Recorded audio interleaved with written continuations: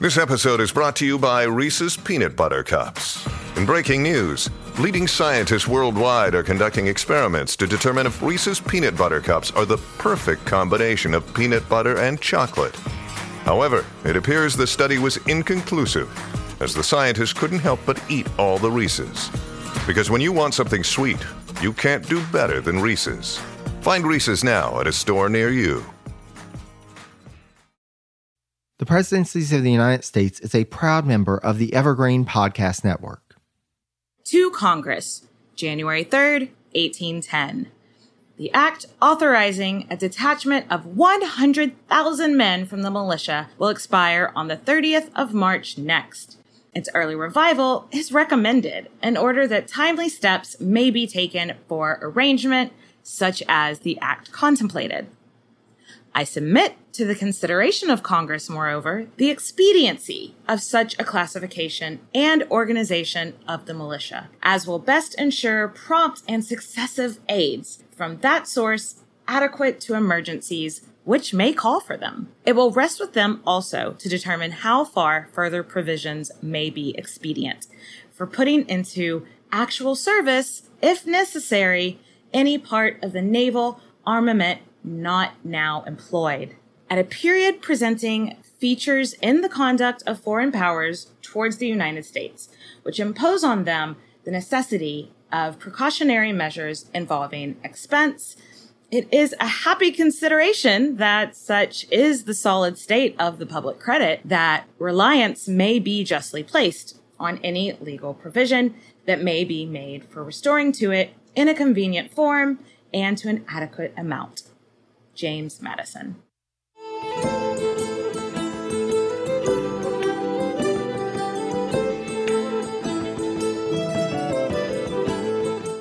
As 1809 gave way to 1810, the big question in Washington circles, and particularly within the Madison administration, was what to do about the European situation.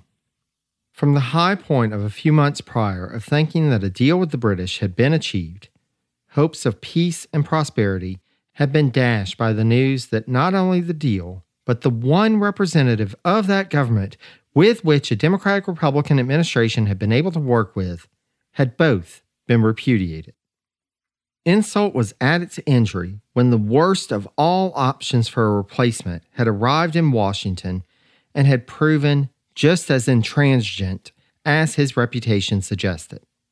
In the wake of the failed negotiations with British Minister to the U.S. Francis James Jackson, the President and his cabinet had to do an honest assessment to determine just what options there were left, or if war really was just around the corner. Before we get to that, though, I'd like to take a moment to welcome you to the Presidencies of the United States. I'm your host, Jerry Landry.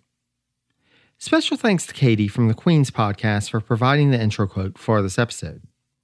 On their podcast, Katie and her co-host Nathan examine the lives and legacies of various queens in world history, all while enjoying delicious cocktails. Now, Katie and Nathan would be the first to tell you that they do use strong language in their podcast, so if that's not your thing, theirs might not be the podcast for you. However, if that doesn't bother you, or if you prefer some colorful language in your ears, then you should go to check them out to learn about the various fascinating individuals that they cover. You can find more information on their podcast at Queen's History Podcast, that's all one word, .com, or you can search for Queen's Podcast anywhere fine podcasts can be found. Dear friends, I appreciate your patience as we've gone on a number of tangents recently, including but not limited to Dolly Madison, John Marshall, Napoleonic Europe, John Jacob Astor, and the Yazoo controversy. I promise you, this is still a series on the presidency of James Madison, but as always, the aim of this podcast is to not just look at the individual holding the office of president. Rather, my scope is charged to explore all of the individuals and events that impact the outcome of a presidency, be it for better or worse. In President Madison's case, his term of office was an awesome confluence of so many leaders, trends, and events, more so than any presidency we've explored together to date. I have to admit, I've had some anxiety about whether I'll be able to present it in a logical, digestible way. I haven't seen any examination of the Madison presidency which has tried to incorporate as much as I am planning. But the more I learn, the more I understand how all of these disparate parts are key to understanding the whole. And if one or more is left off, the times and the presidency will be misunderstood, as I believe they have been in the past. We will have some more seeming tangents ahead, but I ask for your space, grace, and trust that I will bring it all together, all in due time, and will always circle back around to Washington to gauge the impact of some of these disparate threads on the administration. Please know that I don't take your time and attention for granted. The aim of your friendly neighborhood podcaster is always to deliver to you the very best. With that said, let's dive in. Back in episode 4.8, we left off with the various duels and assaults that were occurring among prominent figures in Washington around the time that President Madison was sending his first annual message to Congress in December 1809. Behind the scenes, while all that was going on, the administration and Democratic-Republican leaders were strategizing. It was obvious that the Non-Intercourse Act, which had been passed nearly a year prior and was set to expire in a few months' time, was not achieving its aims. As noted by Madison biographer Noah Feldman, quote, Madison had three options in the face of continued British and French seizures of U.S. shipping: acquiescence, war, or economic sanctions. By this point, 2 attempts at economic coercion had failed, and instead had only resulted in chaotic economic conditions for American business.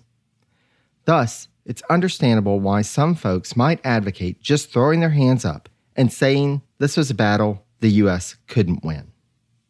Then, as now, though, pride is often a strong motivating factor. In the early 19th century, as Europe could attest, war was often the approach taken by nations to resolve disputes. However, given the military position of the U.S. Army and Navy, namely its poor shape compared to the forces wielded by Britain and France, that would most likely be a losing proposition. Besides, President Madison was predisposed to think that there was another way, particularly as he had advocated in the course of his career for economic coercion and had been a principal architect of the plan that had become the embargo. With that, even Madison acknowledged that there had been fundamental issues with the plans that had been put in place to date. The Embargo Act had been too much of a blanket solution. Just cut off foreign trade altogether. Not like that would cause any issues for the burgeoning American merchant industry, right? The Non-Intercourse Act was at least a bit more targeted to just Britain and France and offered as a carrot an incentive to resolve the issues that the U.S. had with either nation. But the devil had been in the details in terms of presidential authority, and for the nation that didn't resolve their issues with the U.S. first, there was the potential for further deteriorating relations. Thus, on December 19, 1809, another bill was introduced, which attempted to at least address the former problem, if not the latter. Representative Nathaniel Macon, Democratic-Republican from North Carolina and former Speaker of the House, put forward a bill on that date which would come to be known as Macon's Bill No. 1, for reasons which shall become obvious in a moment. As described by Gallatin biographer Nicholas Dungan, quote, it was essentially a short-term diplomatic negotiating ploy. It imposed severe restrictions on British and French shipping and imports to the United States, but authorized the president to relax these if and when France or Britain removed their restrictions. And the bill was set to expire on March 4th, 1810. In his biography of Senator Samuel Smith, Democratic-Republican from Maryland, Frank Castle says that Macon's Bill No. 1 was a, quote, plan devised by Secretary of the Treasury Albert Gallatin and approved by Madison as a replacement for the Non-Intercourse Act. Feldman attributes No. 1 with Gallatin, but credits Madison with the sequel, which you would expect with something dubbed No. 1, and that we'll get to in a minute. Though No. 1 passed the House, it ultimately failed in the Senate due to Senator Smith and his colleagues who have been dubbed the Invisibles and were coalescing at this point as a force with which to be reckoned in the upper house of Congress due to their opposition to Secretary of the Treasury Gallatin in particular, and increasingly to the Madison administration in general. Smith, as the chairman of the committee to which the bill was sent, convinced the committee to send forward a proposed new version of the bill which eliminated everything except for a ban of armed British or French ships entering American ports. This was completely unacceptable to the House, and thus, Macon's Bill No. 1 died. From its ashes, a revised bill came forward, though this one was from Representative John Taylor, Democratic-Republican from South Carolina. This bill picked up the idea from Macon's bill to give the president more authority, but this one took another approach. Rather than beginning with the prohibition of trade, it instead proposed reopening trade with both Britain and France. The carrot in this scenario was that, should either France or Britain exempt American shipping from its prohibition of neutral trade with the other belligerent, the president would then be authorized to impose a non-intercourse decree on the other nation.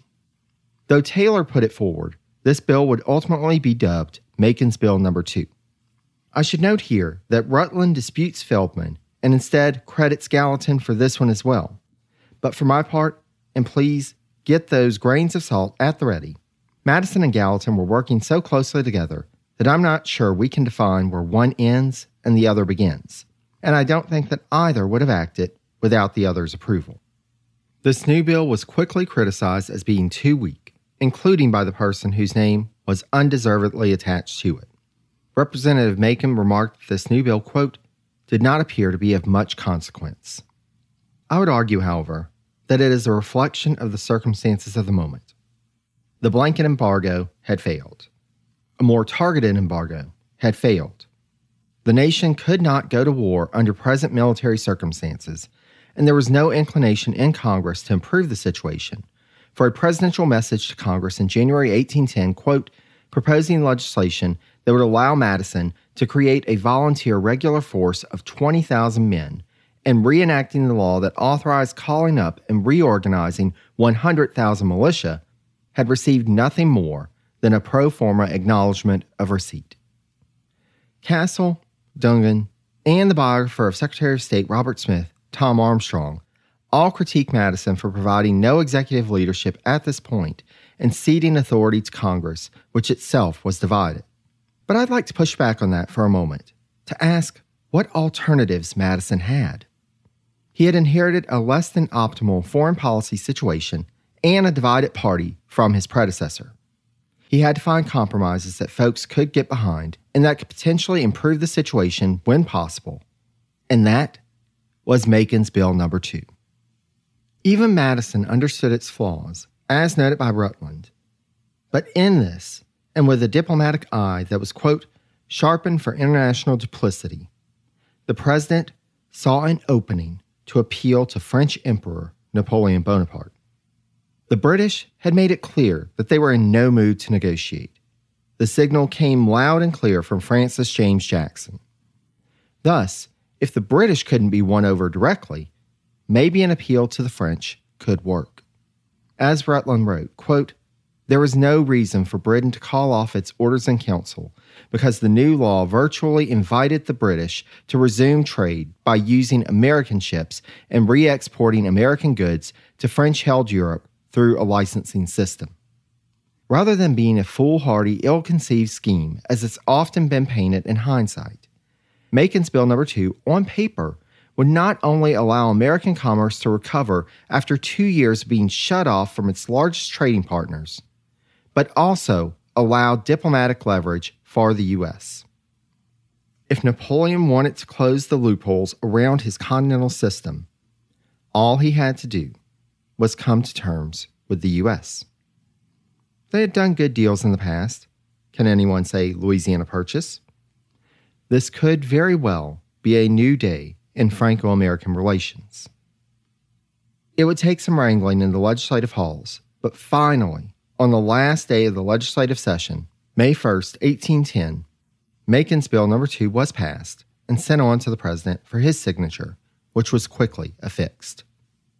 Indeed, as noted by historian Donald R. Adams, quote, Macon's Bill No. 2 provided for an interlude in the commercial warfare between the United States and Europe, which benefited American commercial interests. But the uncertainty was still there that, quote, at any time, trade with England or the continent could be closed down, making the purchase of goods for import a risky undertaking. Meanwhile, the situation had only exacerbated the political divide in the Democratic-Republican faction. Senator Smith wrote to former Representative Wilson Carey Nicholas, Democratic-Republican from Virginia, on May 25th that, with the political breakdown in the federal government, quote, the executive blames the Senate, the people blame the House, and the Senate knows where the blame justly attaches itself, but are silent. Wyndham Hotels & Resorts makes travel possible for all. Whether it's the long haulers looking for a great cup of coffee, a roomier rest for the on-a-whim road trippers, or a place to make summer memories with the whole family. No matter who you are, where you're going, or why, with 24 trusted brands to choose from like La Quinta, Days Inn, and Super 8, your Wyndham is waiting. Get the lowest price at WyndhamHotels.com. Restrictions apply. Visit website for more details. In the midst of the political intrigues in Washington, a new diplomat was settling into his new post in the U.S. The former Spanish minister to the U.S., Araujo, who we discussed extensively in the Jefferson presidency series, and who often ended up at odds with that administration, had finally been moved to another post. And in October 1809, the 47-year-old Don Luis de Onís y González arrived to assume the role of Spanish minister to the U.S. Unlike his predecessor, Onís arrived not as the representative of the Spanish king, but rather the nationalist Republican junta that had been established in the absence of the monarch, as Spanish King Carlos IV and his son, the Crown Prince Fernando, still remained in the custody of French Emperor Napoleon. In case you missed it, we discussed Napoleon's somewhat successful gambit to take control of Spain back in episode 3.39. Given the questionable legitimacy of the junta government, the Madison administration withheld recognition, but Onís also wasn't turned away, as it would be beneficial to have someone on hand who could provide more information on what was happening both on the Iberian Peninsula and with the Spanish colonies in the Americas. As described by Samuel Flagg Bemis, Onís was, quote, a gentleman most respectable and amiable in private life. He was not a person of wide culture or reading. He was a man of the world, experienced, vigilant, laborious, ever attentive to his duties. Easily variable in his political complexion, he was a man of mental reservations, hackneyed in the traditional ways of Spanish diplomacy, full of ingenious contrivances and devices, of workings and windings. We'll have to see whether he is able to achieve a better relationship with the Madison administration than his predecessor did with Jefferson and his cabinet. But before we finish with this episode, we'll get a glimpse into a potential complication in Onís getting on good footing with the American executive. One area in which all European diplomats to the U.S. at the time struggled was in overcoming cultural differences. A poignant example of this was when Russian charge d'affaires Andrei Dashkov threw a ball on March 26, 1810, in order to commemorate the coronation anniversary of Russian Tsar Alexander. Part of the celebration included, quote, a transparency of a crown being displayed in his window. For anti-monarchical Americans, this was taken as a public insult, and an American naval officer began to express his discontent. Dashkov was in the process of having the transparency taken down when, quote, the officer took aim and fired 2 shots through Dashkov's window. Though it doesn't seem that anyone was injured, Dashkov was understandably insulted and wrote back to a correspondent in Russia that, though the matter was being handled by local authorities, he felt, quote, that the federal government should have intervened on his behalf. For Onís, though, the problem in establishing good relations with the Madison administration would come about due to conflicting interest. The borderlands between the United States and the Spanish-held North American colonies had been a flashpoint for the better part of a decade, as we've discussed in previous episodes. Between raids by American filibusters, undefined borders, disputes over American trade down rivers controlled by prominent Spanish ports, and the escape of enslaved individuals from the U.S. into Spanish territory with little support from Spanish authorities in recapturing the runaways, the tensions continued to rise during the presidency of Thomas Jefferson. At that point, there were 3 colonies directly bordering American territory. The most distant colony from the American capital was the province of Tejas, with its undefined border somewhere around the area of the Sabine River. As described by Donald Chipman and Harriet Denise Joseph, quote, a non-Indian population in Texas of fewer than 3,000, largely vacant and dilapidated missions, 2 fixed presidios, 3 settlements, and 2 roads were the only memorials of Spain's imperial enterprises in this primeval kingdom. Though, as we discussed in the Jefferson presidency series, there had been a couple of flare-ups and disputes on that border, at the time when Madison assumed the presidency, the primary tensions were along the borders with the Floridas. As described by historian James Cusick, quote, these 2 colonies, West and East Florida, which controlled the southeast corner of the American continent, including the mouths of several important waterways, had become a troublesome inconvenience to settlers in the southern and western portions of the United States. East Florida was the less developed of the 2. Again from Cusick, quote, Spanish East Florida greeted the 19th century as a province virtually devoid of people, a place rich in land and poor in inhabitants. Compared to the over 250,000 people just to the north in Georgia in 1810, East Florida had only 3,690 people as of 1811. Again from Cusick, quote, Fernandina and St. Augustine, both coastal ports, were the only towns. The former, with a population of 600, had grown into a modest center of shipping.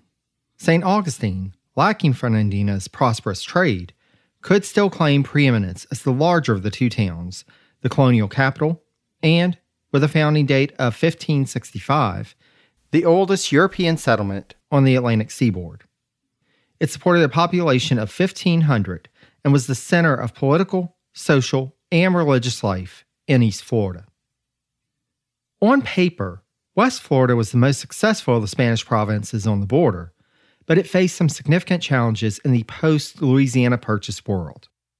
Though the common historical narrative has been that West Florida was mismanaged under the Spanish regime, from the scholarship that I've read, and in particular Andrew McMichael's Atlantic Loyalties, Americans in Spanish West Florida, 1785 to 1810, it seems that matters related to land sales and settlement in West Florida were much better managed in a sustainable, productive manner than in some comparable Western settlements in the U.S., like Kentucky.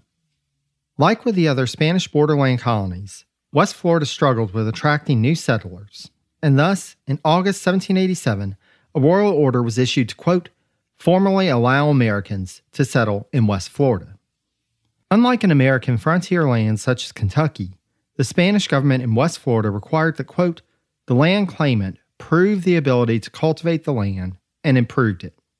Thus, they avoided the rampant, out-of-control land speculation west of the Appalachians that had challenged American authorities and citizens. It also, quote, actively encouraged settlement, as the landholder had to live on and work the land in some fashion. McMichael describes the economy of West Florida as follows, quote, although many, if not most, West Floridians engaged in simple plantation agriculture to earn a living, other, more complex industries grew up in the Baton Rouge area. Focusing in on that area, McMichael asserts that, quote, there, i.e., Spanish administration in the Baton Rouge district, provided residents with a means of gaining land and engaging in plantation agriculture. Almost anyone with the means of working the land and improving it could gain land grants in the area fairly easily. Furthermore, in comparison to settlement north and east of the area, land distribution policy worked quite equitably. The main problem that challenged West Florida, though, and in particular after the Louisiana Purchase, was the same one that challenged American settlements west of the Appalachians prior to the Purchase, namely New Orleans. Just like any settlement of the time in the Mississippi River Basin, West Florida's economy was closely aligned to New Orleans, at least the western portion of it in and around Baton Rouge. The Mobile District was its own animal, but the principal settlement activity in West Florida centered around Baton Rouge and the Feliciana frontier along the river north of Baton Rouge. While New Orleans had only played a small role in the larger economic scheme of the greater Spanish Empire, New Orleans played a disproportionate role in the economy of West Florida. Thus, when New Orleans fell into American hands in 1803, the West Floridians found themselves in the same position as Americans had when New Orleans was under Spanish control. A key port that their economy depended on was held by a foreign power, and their rights to utilize it for their commerce could at any time be taken away. Furthermore, there were plenty of prominent Americans who wanted to bring West Florida into the American fold, not the least of which was the governor of the neighboring Orleans Territory, William C.C. Claiborne. Since assuming his post in December 1803, Claiborne had been managing various precarious situations. In addition to attempting to bring together competing interests and groups within the territory, being so close to the edge of the American frontier and so far away from the nation's capital provided its own unique set of challenges. Despite being governor for nearly 7 years by the summer of 1810, Claiborne had made little headway in garnering the support of the French planters in and around New Orleans. In fact, he often, whether intentionally or not, committed social faux pas in various instances, which further enraged the planter class. At one point, some of their key leaders went to Washington to petition Jefferson to replace Claiborne as governor. Still, Claiborne remained at his post, and he was increasingly seeing problems coming from his territory's close proximity to Spanish territory, especially as the situation of the Spanish government became increasingly unstable. Though we've talked about the problems on the Iberian Peninsula, there's another more local issue identified by historian Andrew McMichael. Charles-Louis Boucher de Grandpré, despite coming from French ancestry, had been a trusted servant of the Spanish crown since they had taken West Florida from the British in 1783. He was well known in the Baton Rouge community before he became the governor of the Baton Rouge district in 1799. In the midst of difficulties posed by American filibustering expeditions led by the Kemper brothers and the Louisiana Purchase, Grandpré had proved to be an able administrator who the local leaders saw as a valuable partner. As described by McMichael, quote, his family was intimately connected to Baton Rouge society, and as governor, he moved among the upper class of West Florida. He was by no means the wealthiest man in Baton Rouge, although his position brought with it a grant of land from the crown. The problem came, however, when Grandpré was first recalled to Cuba as part of an investigation on the actions of a captured French agent who Grandpré had hosted at his home, not knowing of his connections to the French government. The citizens of Baton Rouge were upset and first sent a petition, then, after Grandpré was about to return to Havana to defend himself, held a meeting which developed a, quote, proposal that Cuban officials postpone Grandpré's recall and allow him to remain in West Florida to train his successor. They even offered to pay Grandpré a salary themselves if he were allowed to remain. Unfortunately, this put Grandpré in a more difficult situation as he left, as it put him awkwardly between his fellow citizens and his Spanish superiors. Grandpré had little time to sort things out, though, for a few months later, in April 1809, he died in Havana. Grandpré's death not only took a trusted local leader off the field in West Florida, but it also opened up a vacancy that had to be filled by someone. Grandpré's successor, Carlos de Haut de Lassus, is described by McMichael as, quote, a man about whom not much is known other than that West Floridians despised both him and his secretary from the outset. In large part, de Lassus suffered from the fact that he was not Grandpré. His tenure, however, also brought with it complaints of bribery, increased taxes and fees, and open corruption. This instability in West Florida alarmed not only Orleans Territorial Governor Claiborne, but also his counterpart in the Mississippi Territory, David Holmes. Unlike Claiborne, Holmes was new to his role, having only assumed the office in 1809. Prior to that, Holmes, a Virginian by birth, had served for 12 years in the U.S. House of Representatives. Though McMichael remarks that, quote, No letters survive linking Holmes directly to the events in West Florida in 1810. Circumstantial evidence, nonetheless, points to his support and encouragement of those growing opponents to Spanish authority. One who we do know was actively engaged in efforts to seek change in West Florida is Governor Claiborne. In June 1810, William Claiborne traveled to Washington, D.C. to meet with President Madison and administration officials to advocate for, quote, covert paramilitary action to topple the Spanish government in West Florida without starting a war between the United States and Spain. Now, this may sound a bit like a pipe dream scenario, but it was a plan that aimed to take advantage of the present situation. The local leaders were already agitating against the new governor de Lassus. The Spanish government as a whole was in disarray, and it would likely be near impossible for reinforcements to come in time to combat an uprising in a colony that, while previously one of the most stable of the Spanish colonies in the area, was not all that lucrative of a prospect. By avoiding a direct invasion, Madison and the U.S. government would have plausible deniability. Instead, as described by Rasmussen, quote, Claiborne presented his plan to President Madison. A small group of hand-picked adventurers would be enlisted to attack the Spanish garrison at Baton Rouge, seize power, declare independence, and then request annexation to the United States. The United States would condemn the action publicly and reluctantly agree to annex the rogue state for the sake of national security. If this sounds rather similar to later annexations like, say, Hawaii, if you were ever wondering where the idea came from, you can now see Claiborne's hand in that.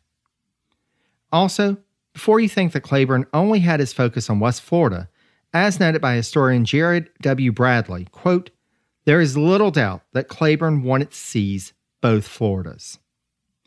West Florida made for a logical starting point in that process due to the state of affairs there already being ripe for exploitation by the U.S. And once that was safely in American hands, they could work on East Florida.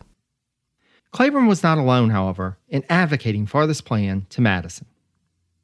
If the name John Adair of Kentucky sounds familiar to some of our long-term listeners, then let me share with you the context that Adair has appeared in the podcast to date. Adair was an associate of General James Wilkinson's from the Revolutionary War days who was implicated in the Burr conspiracy. I won't go into much detail about that here, and instead will refer you back to episodes 3.27, 3.31, 3.34, and 3.35 for more on his involvement with that. I will say, however, that Adair was one of the folks arrested as part of the crackdown on the conspiracy, by his old pal Wilkinson, no less, which, of course, comes as no shock if you know anything about Wilkinson. Though he had been released and not charged by the grand jury in the conspiracy trial, the accusations against Adair in this highly publicized trial meant that he would be defending his reputation for the rest of his life. However, if one was considering a covert action to acquire territory in the West, who better to consult than with someone with a vast range of knowledge about the West, including recent intel on the situation in West Florida, which Adair had recently visited. Given his involvement with Burr and Wilkinson over the years, Adair was certainly one that could be counted on for discretion. And President Madison would want to keep this plan quiet, as it was a staunch departure from Thomas Jefferson's policy, which was focused more on acquiring the Floridas by treaty. After careful deliberation and consultation, Madison agreed with the plan, and Claiborne was authorized to send a letter to a member of the Orleans Territory Executive Council, William Wyckoff Jr. Wyckoff, like a number of folks in the region, had business interests in both the Orleans Territory and West Florida, and thus had some well-placed contacts across the border. Claiborne in his letter charged Wyckoff with, quote, going to West Florida and informing the inhabitants that the United States would welcome them if they arranged a popular convention and made a formal request for annexation to the United States. In closing, Claiborne urged discretion upon Wyckoff. This connection to the highest corners of the federal government couldn't be known, if this was to work as planned. As this letter makes its way south and plans to bring West Florida into the Union get underway, it will take some time for everything to play out, and we must unfortunately draw this episode to a close. Don't worry, dear listener. We'll return to the region of my birth before too long to see the culmination of these efforts. But we'll need to check in on some other developments in the next episode. I hope you'll join me as we continue in our journey to understand the complex threads leading steadily towards war. Before we part ways, though, I must extend my thanks again to Katie from the Queen's Podcast for providing the intro quote for this episode. Be sure to check out Queen's Podcast anywhere fine podcasts can be found, or by going to their website, Queen's History Podcast, that's all one word, .com. I'll be sharing information about their podcast on my social media around the release of this episode, and I'll have a link on the sources section for this episode on my website at Presidency's Podcast, again, all one word, .com. There, you can also find information about the Itinerant Band, who graciously allowed us the use of clips from their rendition of Jefferson and Liberty as the intro and outro music for this episode. I often listen to the Itinerant Band while working on scripts, and I cannot recommend their music enough. I hope you'll take some time to give them a listen. The website also provides information about how you, yes, you, dear listener, can help support the podcast. One of the quickest and easiest ways is to leave the podcast a rating and review on GoodPods, Spotify, Apple Podcast, or Podchaser. I recently had the following review left by Stacy on Podchaser. Quote, I've always been fascinated by the American presidency, but this show brings an insight that is unique. The host is incredibly knowledgeable and has an instinct for putting historical figures in context that is pure brilliance. Thanks so much to Stacy and to everyone who has left a review thus far. Ratings and reviews really do help to get the word out there about the podcast so that folks know why they too should give Presidencies a try. Special thanks also go out to the patrons of the podcast. Their support is key to making sure that I have the equipment and resources needed in order to keep the podcast available to all. In addition to that, so many of the patrons reach out on a regular basis to give me advice and encouragement, and that is so invaluable to this work. Thus, I'd like to thank Matthew C., Michelle, Jeremy, Ike, Joshua, Matthew N., Eric, Howard, Michael, and Scott. If you are so inclined to join them in becoming a patron of Presidencies, just go to patreon.com/presidencies and sign up. I'd also like to thank Christian of Your Podcast Pal for his audio editing work on this episode. Christian's editing skills are invaluable to freeing up more of my time to research, script, record, and promote the podcast, while still knowing that the audio quality is going to be on point. If you'd like to enlist his services for your podcast or audio project, just go to his website, yourpodcastpal, that's all one word, .com. As for me, if you have any questions or comments, please feel free to send me an email at presidenciespodcast, again, all one word, @gmail.com. You can also follow me on social media. I'm on Facebook at Presidencies, on Twitter at Presidencies89, and on Instagram at Presidencies Podcast, you guessed it, all one word. Finally, I cannot end this episode without thanking you for listening. This journey through presidential history is all the more fulfilling for having you join me on it. And I hope you'll join me as we continue our exploration of the complexities of the Madison presidency. Until then, stay safe and healthy, be kind to one another, and take care, dear friends.